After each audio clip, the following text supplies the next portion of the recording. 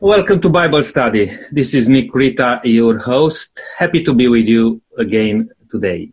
I would like to welcome you all and encourage you to bring a Bible if you are able, or if you are driving, just listen as we are opening the Bible today, a very important subject, talking about the creation. And I would like to welcome the panel today. Helen, how are you today? Yeah, I'm great. I'm so pleased to be here and to see each one of the panel and to speak to the listeners. And thank you, Brenton, for joining us also. We missed you last week. My apologies, Nick. It's good to be on and share God's word. I think we're going to have a very exciting study today. Ken, so happy to have you with us also. Always a pleasure to be here, Nick. And Len, good to have you with us again. Thank you, Nick. Hello, listeners. Lydia is also next to me here. Thank you, Lydia, for joining. Yes, I feel very blessed to study God's Word. And Will, thank you for preparing this Bible study for us. You are the facilitator today. Thank you for joining us also. It's good to be here. Thank you, Nick. Look, we have a very interesting and very important study today, and I don't want to take too much time anymore now. I will just hand it right to you, Will, if you like to take us through. Thank you, Nick. Over the last few weeks, we've been looking at what the Bible means to us, its origin and how to interpret the Bible. It's serving as the real authoritative source of our theology, and why we believe that the Bible and the Bible only is our guide. We've learned how to appreciate its context and its language. But today, we're going to start at the very beginning, looking at the very first book of the Bible, Genesis. We'll quickly see how that presents a whole perspective or a whole vista, not only of human history, but the revelation of truth. And it unfolds in a remarkable way. But before we start, I think we need to pray. Brenton, would you pray for us? Certainly. Our Father in heaven, we thank you for the privilege of prayer. We thank you for the privilege of reading your word. Your word says in the very first verses, in the beginning, God. We are praying to the God of heaven. We thank you that Jesus, our Saviour, who is the Creator, and the Holy Spirit, who reveals Jesus to us, he will open our minds today as we study your word. Bless each panel member as we study the Bible together and as we share with our listeners. We pray, Lord, that we will come to know our Creator and love him more and more. We ask in Jesus' name. Amen. You know, it may surprise some people to realize that the book of Genesis forms the very basis for the rest of Scripture. In fact, a closer look would reveal that most of the major teachings or doctrines of the Bible have their source right here in Genesis, in these chapters. Perhaps I could ask the panel, what major doctrines come to mind? First of all, we have an insight of the nature of the Godhead in the creation record. Also, origins of the world, the universe, origins of man. Certainly. What more? It brings about the origin of the Sabbath starting in Genesis 2 and going on to Genesis 3 gives us the origin of evil and the original promise of a Messiah and redemption, which then gives us hope. That's quite a sweep already of the major doctrines in the church, isn't it? What more? It also gives an outline of God's plan, explains how he created the world and mankind and what his requirements were for mankind. Amazing. We can actually find the beginnings of the languages of the world and its peoples, the nations, right there in Genesis 10 with the Tower of Babel. What more? Are there any other major doctrines? Framework for Bible chronology in the genealogies from creation to Abraham. Yes. And perhaps one of the main issues, and unfortunately the worst issues, of the introduction of sin. Yes, that's right. That's the origin of evil. The power of God's spoken word. Yes, right there in the beginning when he speaks the world into existence, power of God's spoken word. The nature of humanity, marriage between a man and a woman, and stewardship of the earth and its resources. Yes, oh boy, I tell you, we've got here an enormous basis right here in the book of Genesis for all the major teachings of the Bible. You know, millions of people have wondered about their existence. Where do I come from? Why am I here? What meaning is there to life? Who really am I? You know, the great philosophers of the world have pondered these questions for thousands of years, and these fundamental questions are at the core of the creation account and are in fact answered in the first 2 chapters of Genesis. I think we should go and open the Bibles now, right there, the first chapter of the book of Genesis, to start our search. In the beginning, where does it all start? So what important questions are answered in this very first sentence in the Bible? The very first sentence in the Bible is the easiest one to find, but for many it's the hardest to understand. The verse says, this is Genesis 1:1, in the beginning, God created the heavens and the earth. It's quite a simple sentence, but man alive, is that a very important sentence. It talks about the pre-existence of God, power of God. It talks about the fact that the earth had a beginning. This is one thing that evolution and creation has in common, that there was a beginning, just that the timing is different and the means is different. Amazing. Thanks for that lovely synopsis, Len. It is true that the power of God is well demonstrated in this very first verse. You know, there are other verses in the Bible that also claim a creation aspect or a creation of the world. Perhaps we could look at a few. Can anyone else suggest any others? Will, just before we do that, I'd like to just make a comment on the fact of that before we were created, in the beginning is very important. Pre-creation. In the beginning, there was God. You know, he designed an ecosystem for us. He created the habitation of the earth perfectly for his new creatures in order to sustain life. And as we go through this, we'll see, or as we study this, our earth is located at a precise location or precise distance from the sun, not too far, not too close. The sun is perfectly sized, so it didn't produce too much energy or destroy life. There is abundant water on earth and a breathable atmosphere. The moon is just the right size to control the tides. Magnetic field is fine-tuned to keep us from getting fried by the sun. You know, every stage of every part of creation, God designed and God created. In the beginning, God. Isn't it amazing that he prepared the entire world and universe perfectly adapted to man? It shows a loving God there right from the beginning. Just a quick comment on that, Will. It's a very, as Len said, a very profound word, or very profound, a couple of words. Job 26:7, which I'm not going to read to you, but it says that Job acknowledged that God hung the world upon nothing. In other words, he was not indebted to pre-existing matter. He spake and it came into being. What's interesting is that you get this brevity of words describing how God created the world. In the beginning, God created the heaven and the earth. When you compare that, say, with what God said to Moses when he wanted the sanctuary built, there are 7 chapters in the book of Exodus. 7 chapters on everything that God asked him to do. Here you just simply get the statement, in the beginning, God created. Amazing. Ken? Yeah, I just wanted to point out something I think perhaps people forget, and it's totally awesome to me, and that is the fact that everything on the earth that God created, he created for mankind. It wasn't for himself. It was for mankind's pleasure and enjoyment. And it's just awesome when you look at this amazing earth that God created solely for our benefit. Absolutely right. Exactly. It actually, this is a display of the infinite wisdom of God. Yeah. You know, that magnificent statement that Len read, in the beginning God created the heavens and the earth, is not the only basis in the scripture of creation by an eternal God. There are a few other texts Helen, you have one for us. Yes, I do. Just before I read that, I'd just like to say, isn't it interesting how God didn't decide to make man or woman first?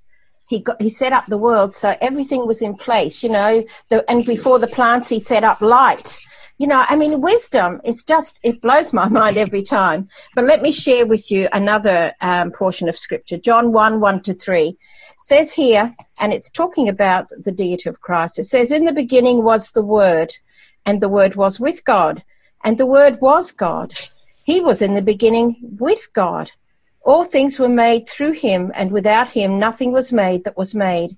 In him was life, and the life was the light of men. Just imagine, here is God and Jesus and the Holy Spirit, working out all this together before creation. It just blows your mind, doesn't it, when you stop and think about it? We serve an awesome God, and here we see that Jesus was also the creator. Yes, we can see now another affirmation that God created everything that we see and we know. But there is yet another text that is very valuable to us about God being the creator and the beginning and the originator of all. Nick, you have a text for us there. Yes, I'm reading it from Hebrew chapter 1, verses 1 and 2. God, who at various times and in various ways spoke in time past to the fathers by the prophets, has in these last days spoken to us by his Son, whom he has appointed heir of all things, through whom also he made the worlds.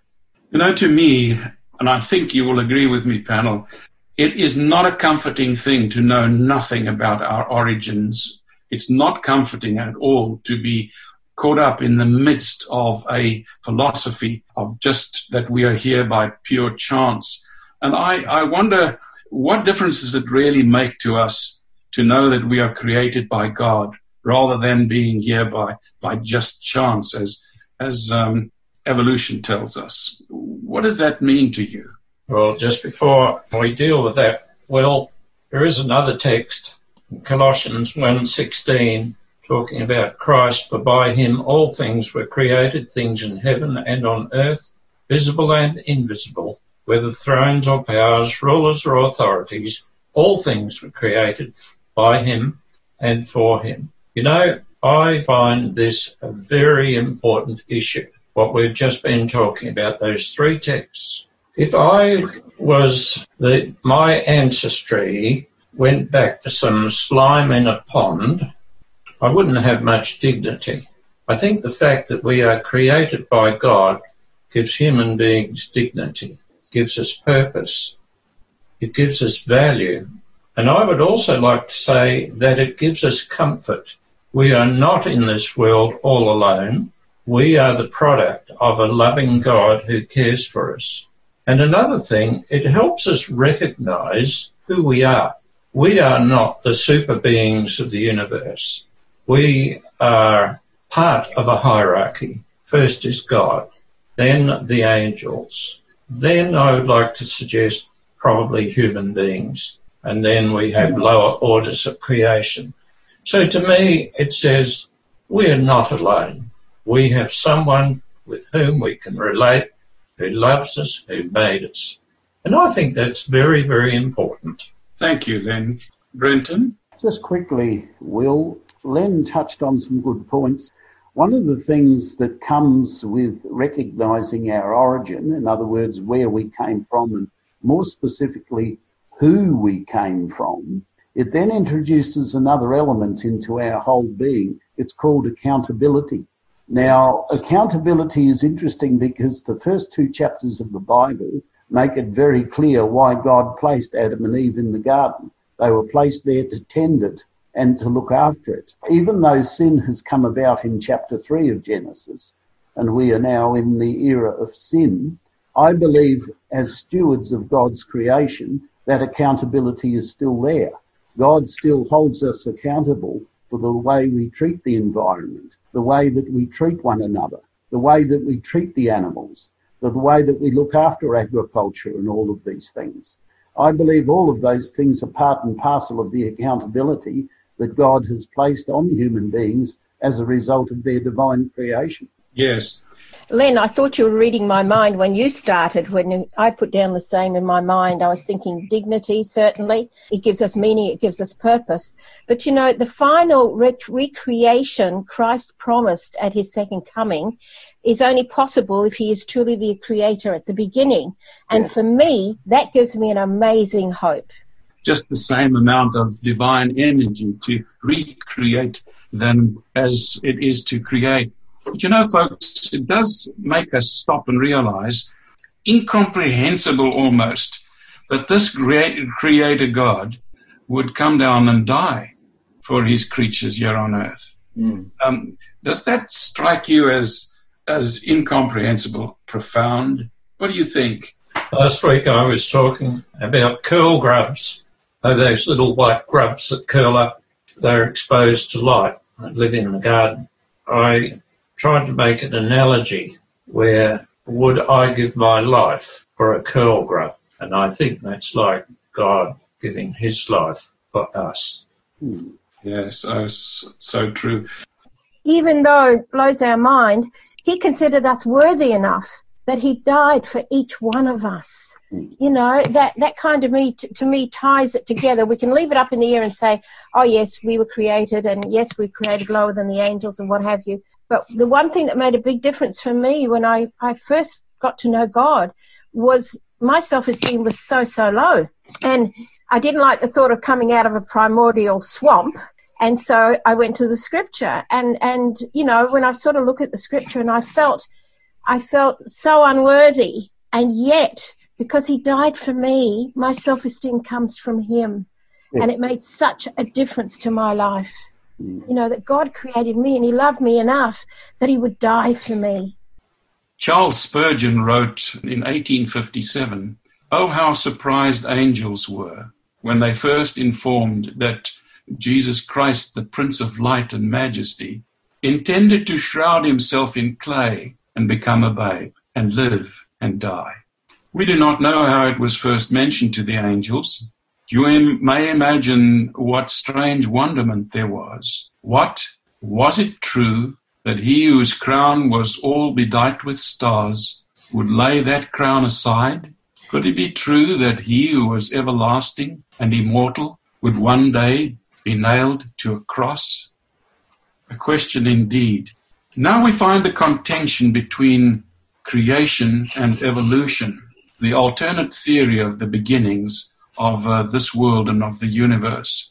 According to the account in Genesis, the 7 days or the 6 days of creation, I'd like to ask the panel, are the days of creation literal days, or did God require long periods of time? Ken, would you like to read us a text right from that very first chapter in Genesis, which gives us light in this matter? This is from Genesis 1 we're looking at. Verses 3 to 5. And God said, let there be light, and there was light. And God saw the light that it was good, and God divided the light from the darkness. And God called the light day, and the darkness he called night. And the evening and the morning were the first day. So what is so important about this text then in comparison to evolution? What are we told in this text? Makes it very clear, as far as I can see, that God sort of lays it out for us, that there's a sun for the morning and a moon for the evening, and as they go a full cycle, that is one day. It doesn't say, several days. It makes it clear it was one day. And as God is making the earth for us, it's our time frame, it's one day. Yes. Len? Some groups try to say that a day represents 1,000 years, and they use that text from 2 Peter 3:8, which says, with the Lord, a day is like 1,000 years, and 1,000 years like a day. Well, as far as I'm concerned, you cannot apply that to the day definition given in Genesis.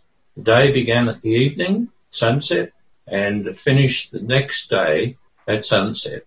That's how it was. These days we have midnight to midnight. But you can't extrapolate that a day is 1,000 years or 1,000,000 years or something else. The Bible defines it, evening and morning.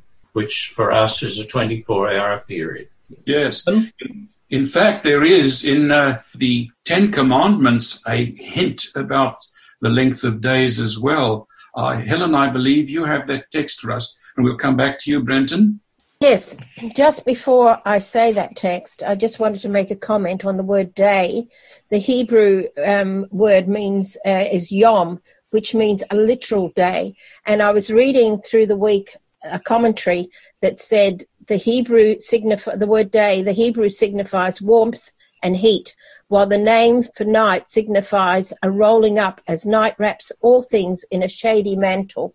I just thought that was a beautiful thought to think when we go to sleep at night that God's rolled it all up for us. Thank you. Let me read from Exodus 28-11. It says here, "Remember the Sabbath day to keep it holy. 6 days you shall labor and do all your work. But the seventh day is the Sabbath of the Lord your God. In it you shall do no work, you, nor your son, nor your daughter, nor your male servant, nor your female servant, nor your cattle, nor your stranger, which is within your gates. For in 6 days the Lord made the heavens and the earth, the sea, and all that in them is, and rested the seventh day. Therefore the Lord blessed the Sabbath day and hallowed it." Well, it's pretty clear there that God speaking himself here from the mount, said that he created the earth in 6 days. You know, atheist evolutionists say that, that God needed a lot of time. I really believe that God did not, he can recreate everything in a moment if he really wanted to. Besides, why does God really need lots of time, as you've indicated, Len? Why does he need 1,000 years? You know, if you look at the Bible, we have a record of instantaneous miracles. I can give you a chance of naming some if you like, but I thought of Naaman, for example. Naaman immerses himself in the River Jordan. You watch him as he looks at his leprous skin after surfacing the 3rd, the 4th, and the 5th time from under the water. His skin is still clearly leprous. He dips under the water again. Then, suddenly, his skin is clean and smooth after the 7th time, cleaned in an instant. It happens in a moment. And this is the way Jesus healed people in the New Testament as well. I don't think God needs time to do miraculous works. Well, having looked at closer at the first days of creation, let's focus on the 7th day of the creation week for a moment. God made us in his image. And so how do we relate to that 7th day, the 7th day at the end of creation? Brenton, would you like to read for us Genesis 2, verses 1-3? "Thus the heavens and the earth and all the host of them were finished. And on the 7th day God ended his work which he had done. And he rested on the 7th day from all his work which he had done. Then God blessed the 7th day and sanctified it, because in it he rested from all the work which God had created and made." I think it's interesting, Will, that he uses the word blessed. Another word for blessed is to make happy, and sanctified, another word for that is to make holy. So this day was a holy day. But I find it interesting because God hadn't been working hard. He hadn't worked up a sweat during the previous 6 days. So you have to ask yourself the question, what is it that we are resting from? I think the important answer here is simply this. When God rested, it means that he was completely satisfied with his work of creation. Everything was in its place. The crowning act of creation was Adam and Eve, who were there to tend the garden. Everything had been completed. Therefore, God was able to rest, knowing that there was nothing further that he could add or subtract to what he had already put in place. Yeah.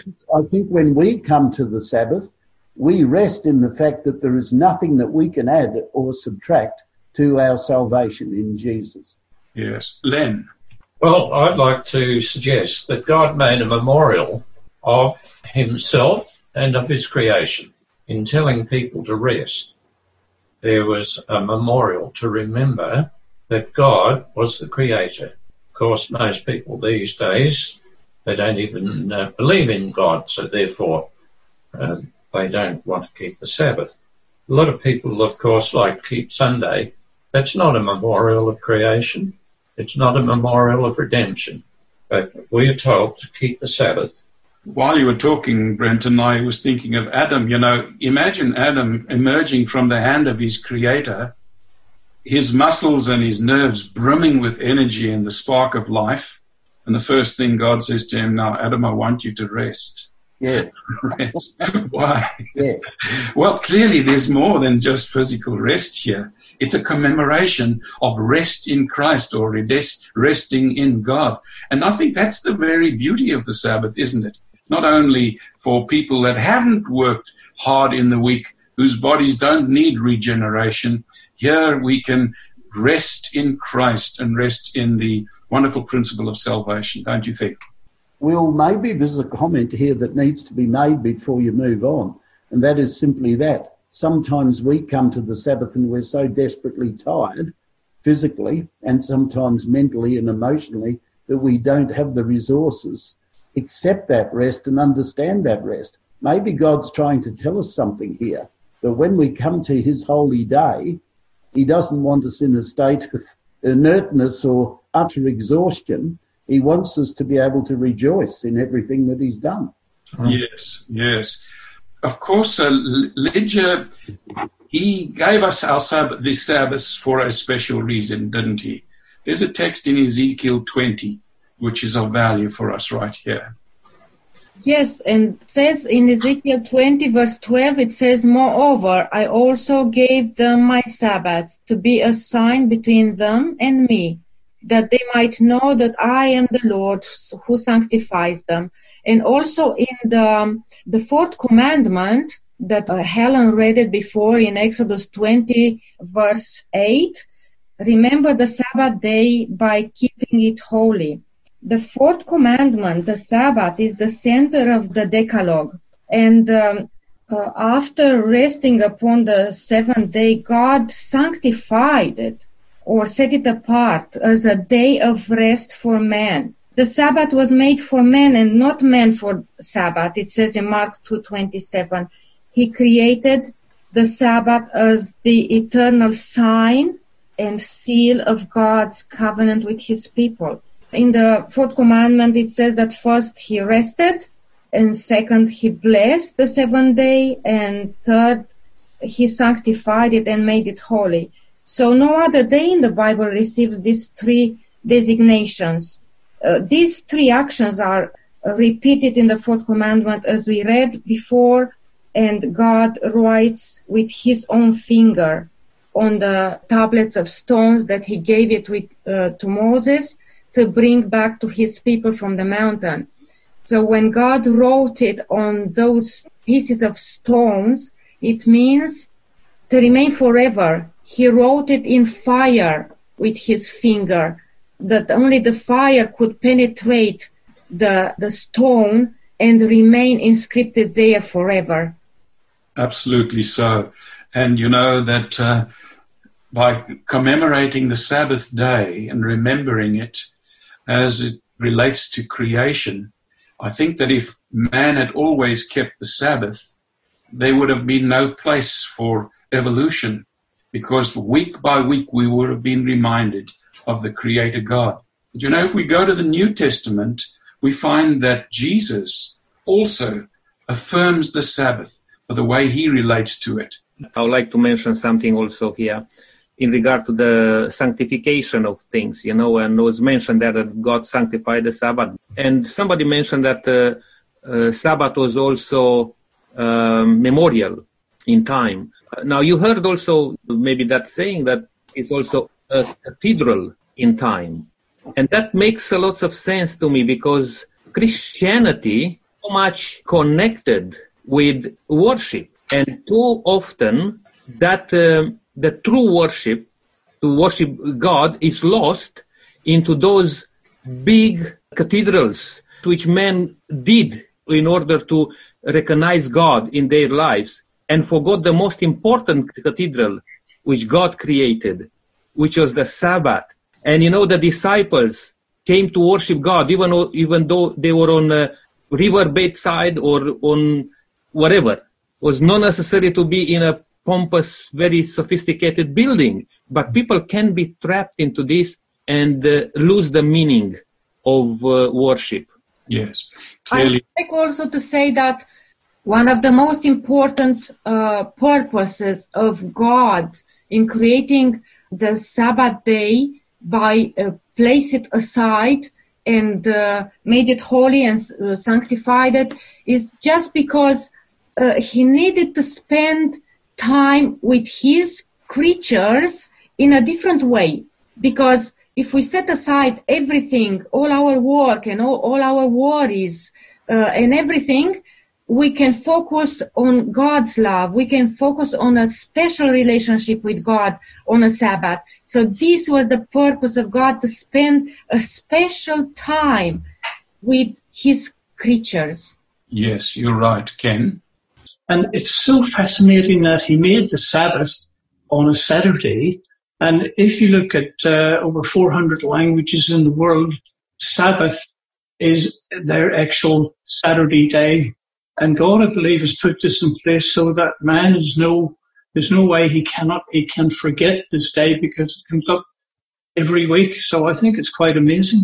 Yes, I speak two African languages, and in both of those languages, Saturday is Sabbato or Sabbath. We've dealt with some Old Testament references to the keeping of the Sabbath in commemoration of creation. We find Jesus in the New Testament reinforcing the Bible teaching regarding the Sabbath day. Len, you have a text there for us from Luke. Yes, a small comment first. In her 2008 Christmas address, Queen Elizabeth said this: "The world would do well to follow the example and teachings of Jesus Christ." Well, what was Jesus' example? Luke 4:16 says, "So he came to Nazareth, where he'd been brought up, and as his custom was, he went into the synagogue on the Sabbath day and stood up to read." Jesus worshipped in the synagogue on Sabbath.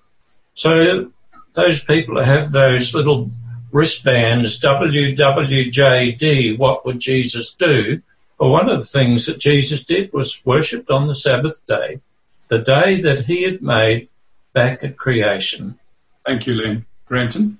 Revelation 14:6 and 7 says, "Then I saw another angel flying in the midst of heaven, having the everlasting gospel to preach to those who dwell on the earth, to every nation, tribe, tongue, and people, saying with a loud voice, Fear God and give him glory. The hour of his judgment has come, and worship him who made the heaven and earth, the sea and springs of water." The comment that we could make there is this is a direct reference to Exodus chapter 20, verses 8 to 11. We've discussed earlier on in our discussion today that the Sabbath involves rest. God rested, he invites us to rest. It's interesting that the third of these three messages states that anyone who worships the beast in his image doesn't receive any rest. So I guess we could summarize it well by saying this: if you come back, and we are inviting our listeners now to participate in this, if you come back to the worship of God as the Creator on the day that he has set aside to worship him, you will receive the rest that he has promised. Any other form of worship, you will be in the other category where there will be no rest, day or night. So I think it's a positive. It's something that we can hold out, that God is still inviting us to enter into his Sabbath rest, and it's still available, even in 2020. That's a welcome lifestyle change, yes. You know, panel, we're living in a time now, talking about creation and those first chapters in Genesis. We live in a time when traditional marriage is under attack. We find marriage for the first time in the first chapters of Genesis as well. What does the inspired creation account of Genesis teach us about God's plan for the human family? Len? Well, marriage was commissioned, if you like, at creation. Genesis chapter 1, verses 26 to 28. Then God said, let us make man in our image, according to our likeness. Let them have dominion over the fish of the sea, over the birds of the air, and over the cattle, over all the earth, and over every creeping thing that creeps on the earth. So God created man in his own image. In the image of God, he created him. Male and female, he created them. And God blessed them, and God said to them, be fruitful and multiply. Fill the earth and subdue it. Have dominion over the fish of the sea, over the birds of the air, and over everything, living thing rather, that moves on the earth. Now, there are a whole lot of interesting issues from this, but it points to the origin of man. It does not say anywhere here in the Bible that God made monkeys and man was the product of monkeys. It said God made man both male and female, and God instituted marriage. Yes. And of course, there's a specific statement there about male and female. He created them. And that seems to fit the best. It does fit the best in the whole marriage arrangement, doesn't it? Yes. We're living in an entirely different world today, where we see all sorts of additions and aberrations to what God intended right in the beginning. In Genesis 2, verse 8, God says something interesting as well. Genesis 2:18, Nick? Yeah, Genesis also, the remarks are very, very important. It says that, and the Lord God said, it is not good that man should be alone. I will make him a helper comparable to him. It's interesting that here, as we talked about the Sabbath before and the family now, we are talking about the first two institutions which God put together. How amazing it is that both of these institutions are heavily attacked today. And we know that Satan, the enemy of God and the enemy of humankind, he will counterfeit everything what God has set in place for our good. And we are talking about here about the Sabbath, who most of the people will just stay against it, and family. Right now, all over the world, people are more in support of the things which God have not created, but on the other hand, he even said that it's an abomination to God that man will come together with man and all those things. But these are the things which the world is uplifting and supporting. And we need to know this now, that that's the work of the enemy of God and the enemy of man, which is Satan. Yes, both institutions introduced to us in Genesis have come under a severe attack. I think, Lydia, we could read a little, just quickly, on Genesis 2:21 to 25, the origin of the marriage relationship. Genesis 2:21 to 25. And the Lord God caused a deep sleep to fall on Adam, and he slept. And he took one of his ribs and closed up the flesh in its place. Then the rib which the Lord God had taken from man, he made into a woman, and he brought her to the man. And Adam said, this is now bone of my bones, and flesh of my flesh. She shall be called woman, because she was taken out of man. Therefore a man shall leave his father and mother, and be joined to his wife, and they shall become one flesh. And they were both naked, the man and his wife, and were not ashamed. Now we observe here that God designed that both male and female were to be biologically, physically, and emotionally the counterpart to each other. So the woman was taken and created from Adam's rib, and they were created to complement each other. So they were the perfect fit for each other, so that Adam could exclaim when Eve was later designed from his rib, and he saw her, and he was so pleased, and he could exclaim very excitedly that this is now bone of my bones and flesh of my flesh. So Adam called her woman. Isn't it amazing that God actually gave men and women the wonderful privilege of procreation, continuing creation after the Genesis model by intimacy and having children born, and male and a female is the only real possibility of procreating future generations. It doesn't work with a man and a woman and a woman. But Helen, you have a lovely text for us where Jesus was challenged on marriage in the Bible, in Matthew 19. Matthew 19, 3-6 says, "The Pharisees also came to him, testing him and saying to him, 'Is it lawful for a man to divorce his wife for just any reason?' And he answered and said to them, 'Have you not read that he who made them at the beginning made them male and female, and said, For this reason a man shall leave his father and mother and be joined to his wife, and the two shall become one flesh. So then they are no longer two, but one flesh. Therefore what God has joined together, let not man separate.'" It's interesting that Jesus also quotes from the Old Testament, Genesis, the creation record, when he says God made them male and female. Well, we know that moderns view traditional marriage as an out-of-date tradition, limits personal freedom or permanent freedom. I don't know what we could say to that, but would anybody like to comment on that before we look at the fall?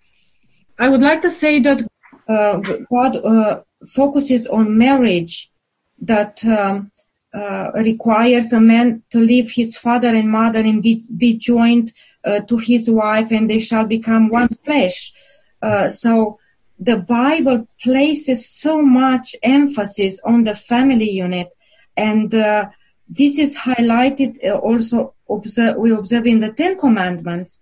Here is showing that God's character was to be transmitted for the future generations. And there is another commandment which says, honor your father and your mother, that your days may be long upon the land which the Lord your God is given to you. So these two important institutions, marriage and Sabbath, Satan is working hard to destroy it, and we can see it now in our days and in our lives that many divorces are taking place. Yes. Len? Yes, I know some people say marriage is outdated. Well, I disagree with that. Marriage is very satisfying. Mm. But this business about freedom, I'd like to mention something here. I asked the question, what is freedom? Is freedom license to do what you like? Well, it's not, because if a person decides to cross the barriers of limitations, there is not happiness. A study was done some time ago with children, and it was discovered that children are happiest when they have boundaries. They know, I can do this, this, and this, but this is the point where I'm not allowed to go anymore. Children who are brought up in an environment like that are the happiest. Those who don't know their boundaries are often unhappy children. Mm. And I think the same applies to adults. Yes. Brenton, you had something? Oh, just very quickly, Will, time is getting away with us.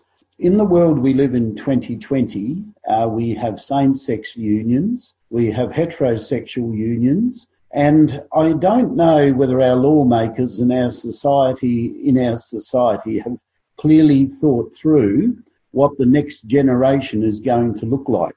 God set out male and female in the first place as an order, not only for procreation, but I believe as an order that there would be a complement, there would be a balance between the way males think, the way women think, the way they interact with one another. I believe that was perfectly balanced. What we're introducing into society now is in the future you will have children from same-sex unions, You will have children from heterosexual unions. Can you imagine all of these children together in a playground talking to one another about their parents?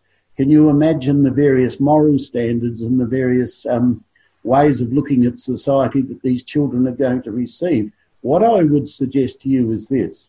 I would suggest that in the future we will end up with a thoroughly confused and aimless generation that doesn't have any strict standards, as Len has said. They don't have any boundaries and anything goes. If anything goes, I believe you could simply say that the fall of civilization is imminent. I was just going to say, I think the whole problem with the today's view on marriage is that God is left out of the equation. I think if people came back to God and committed to God, there would be a commitment to the marriage that God asks us to do. Yes, Ken. Yes, I just thought that was a very good point that Brendan brought up. What I'd like to add to that is that with the institution of man and woman, it's a balance in life, and God has created everything in life to be balanced and run smoothly. But once you change the equation, then things go out of balance and you have all sorts of issues. Just before we move on, I would like to make a point here, and probably from a totally different point of view.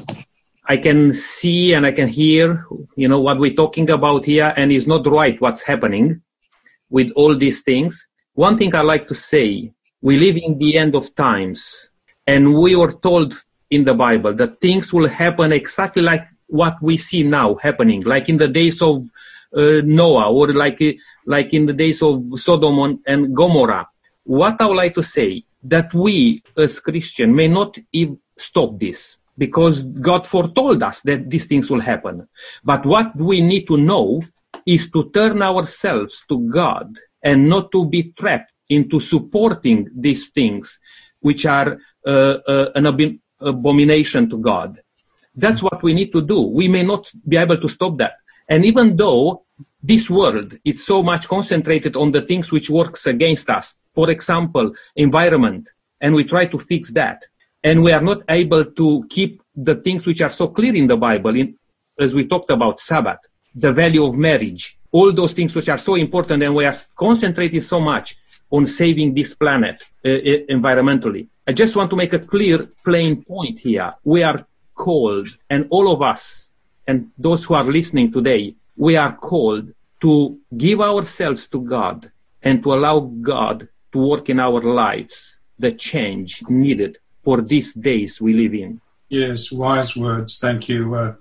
One of the great things an unfortunate things that we find in the first chapters of Genesis as well, is where everything does go wrong right in the beginning.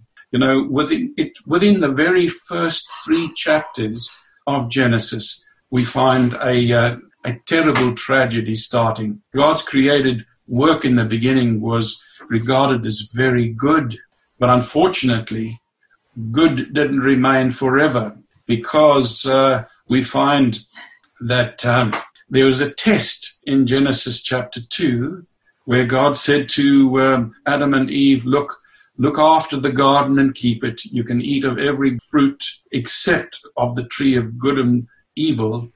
You shall not eat of that.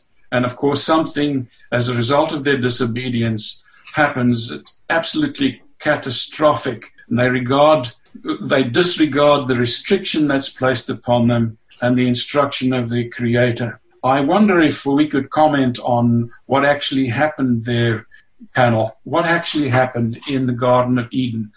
Well, in answer to that, it's interesting. These verses here, actually translated from the Hebrews, it actually means where God says that in the day that you eat it, you will surely die. The Hebrew actually means dying, you shall die. That can be interpreted to mean that on the day that you transgress, sentence will be passed upon you. It doesn't necessarily mean that you should die right there and then on the spot. Many people have wondered about that particular issue, but I want you to think a little bit outside the square on this one. Had God destroyed Adam and Eve as soon as they sinned, there would have been no Cain and Abel. There would have been no flood. There would have been no falling leaves. There would have been no gradual degradation of creation as a result of sin. There would have been instant sentence and there wouldn't have been anything after it.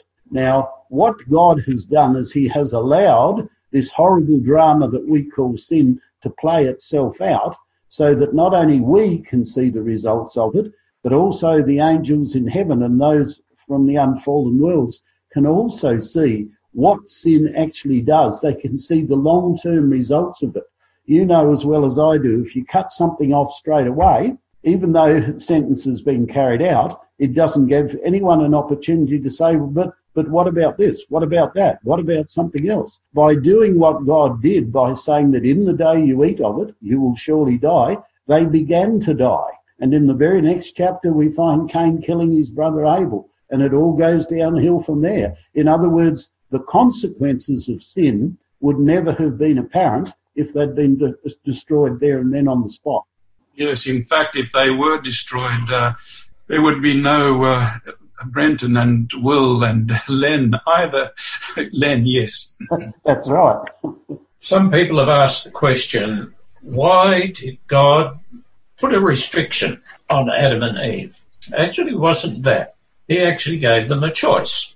And you cannot have choice without love. So God, in his love, gave them a choice. Unfortunately, they made the wrong choice. If there is no choice, there can be no love. Now, I know that's a pretty easy thing to say, but when you think about it, it's true and it's important. So God, in his love, gave them a choice. They made the wrong choice. God, in his love, then remedied the bad choice that they made and the bad choices that humanity has made ever since through giving his own life for fallen mankind. One thing we should mention here, they were encouraged to make that choice, that wrong choice, because enter the villain. And the villain, of course, was Satan. And Satan had stirred up trouble in heaven. We won't go into it all. He'd stirred up trouble in heaven, so much so that he was cast out of heaven, and he found a spot down here on earth where they didn't reject him. And we've suffered with that ever since. Yes. In fact, Paul says in Romans 5 verse 12, therefore, just as through one man sin entered the world, and death through sin, and thus death has spread to all men, because all have sinned. As Brenton has said, if God had to have cut off the human race from there because of the one sin, it would have been tragic. But you know, God stepped in and made a wonderful promise. It was that promise in Genesis 3:15, which we'll be reading soon. In Revelation 12, verses 7 to 12, gives us a background, even prior to Eden, of where the rebellion actually started against God. And Len, you have that text for us, Revelation 12. I'll read it. And war broke out in heaven. Michael and his angels fought with the dragon, and the dragon and his angels fought. But they did not prevail, nor was a place found for them in heaven any longer. So the great dragon was cast out, that serpent of old called the devil and Satan, who deceives the whole world. He was cast to the earth, and his angels were cast out with him. Then I heard a loud voice saying in heaven, now salvation and strength and the kingdom of our God and the power of his Christ have come. For the accuser of our brethren who accused them before our God day and night has been cast down. And they overcame him by the blood of the Lamb and by the word of their testimony. And they did not love their lives to the death. Therefore rejoice, O heavens, and you who dwell in them. Woe to the inhabitants of the earth and the sea, for the devil has come down to you, having great wrath, because he knows he has a short time. Now we read in Genesis 1 about the beginnings. We read in Revelation about the endings of the world, and also the one who caused all the trouble in the world, that ancient serpent, the devil, Satan. Clearly there's a war that's going on that's happened right even before creation in the Genesis record. And this war is continued throughout, and mankind has become a great victim, or they have suffered very badly as a result of the attacks of the devil upon this earth. But you know, God actually makes a wonderful promise. And you know, one of the wonderful things about the book of Genesis is that right there, even in the 3rd chapter of the book of Genesis, a promise comes already to say that all will be well if that God provides a promise of a Savior to mankind. And Lydia, you have a text there for us to read of that wonderful promise that is made to Adam and Eve by Jesus himself. And I will put enmity between you and the woman, and between your offspring and hers. He will crush you, and you will strike his heel.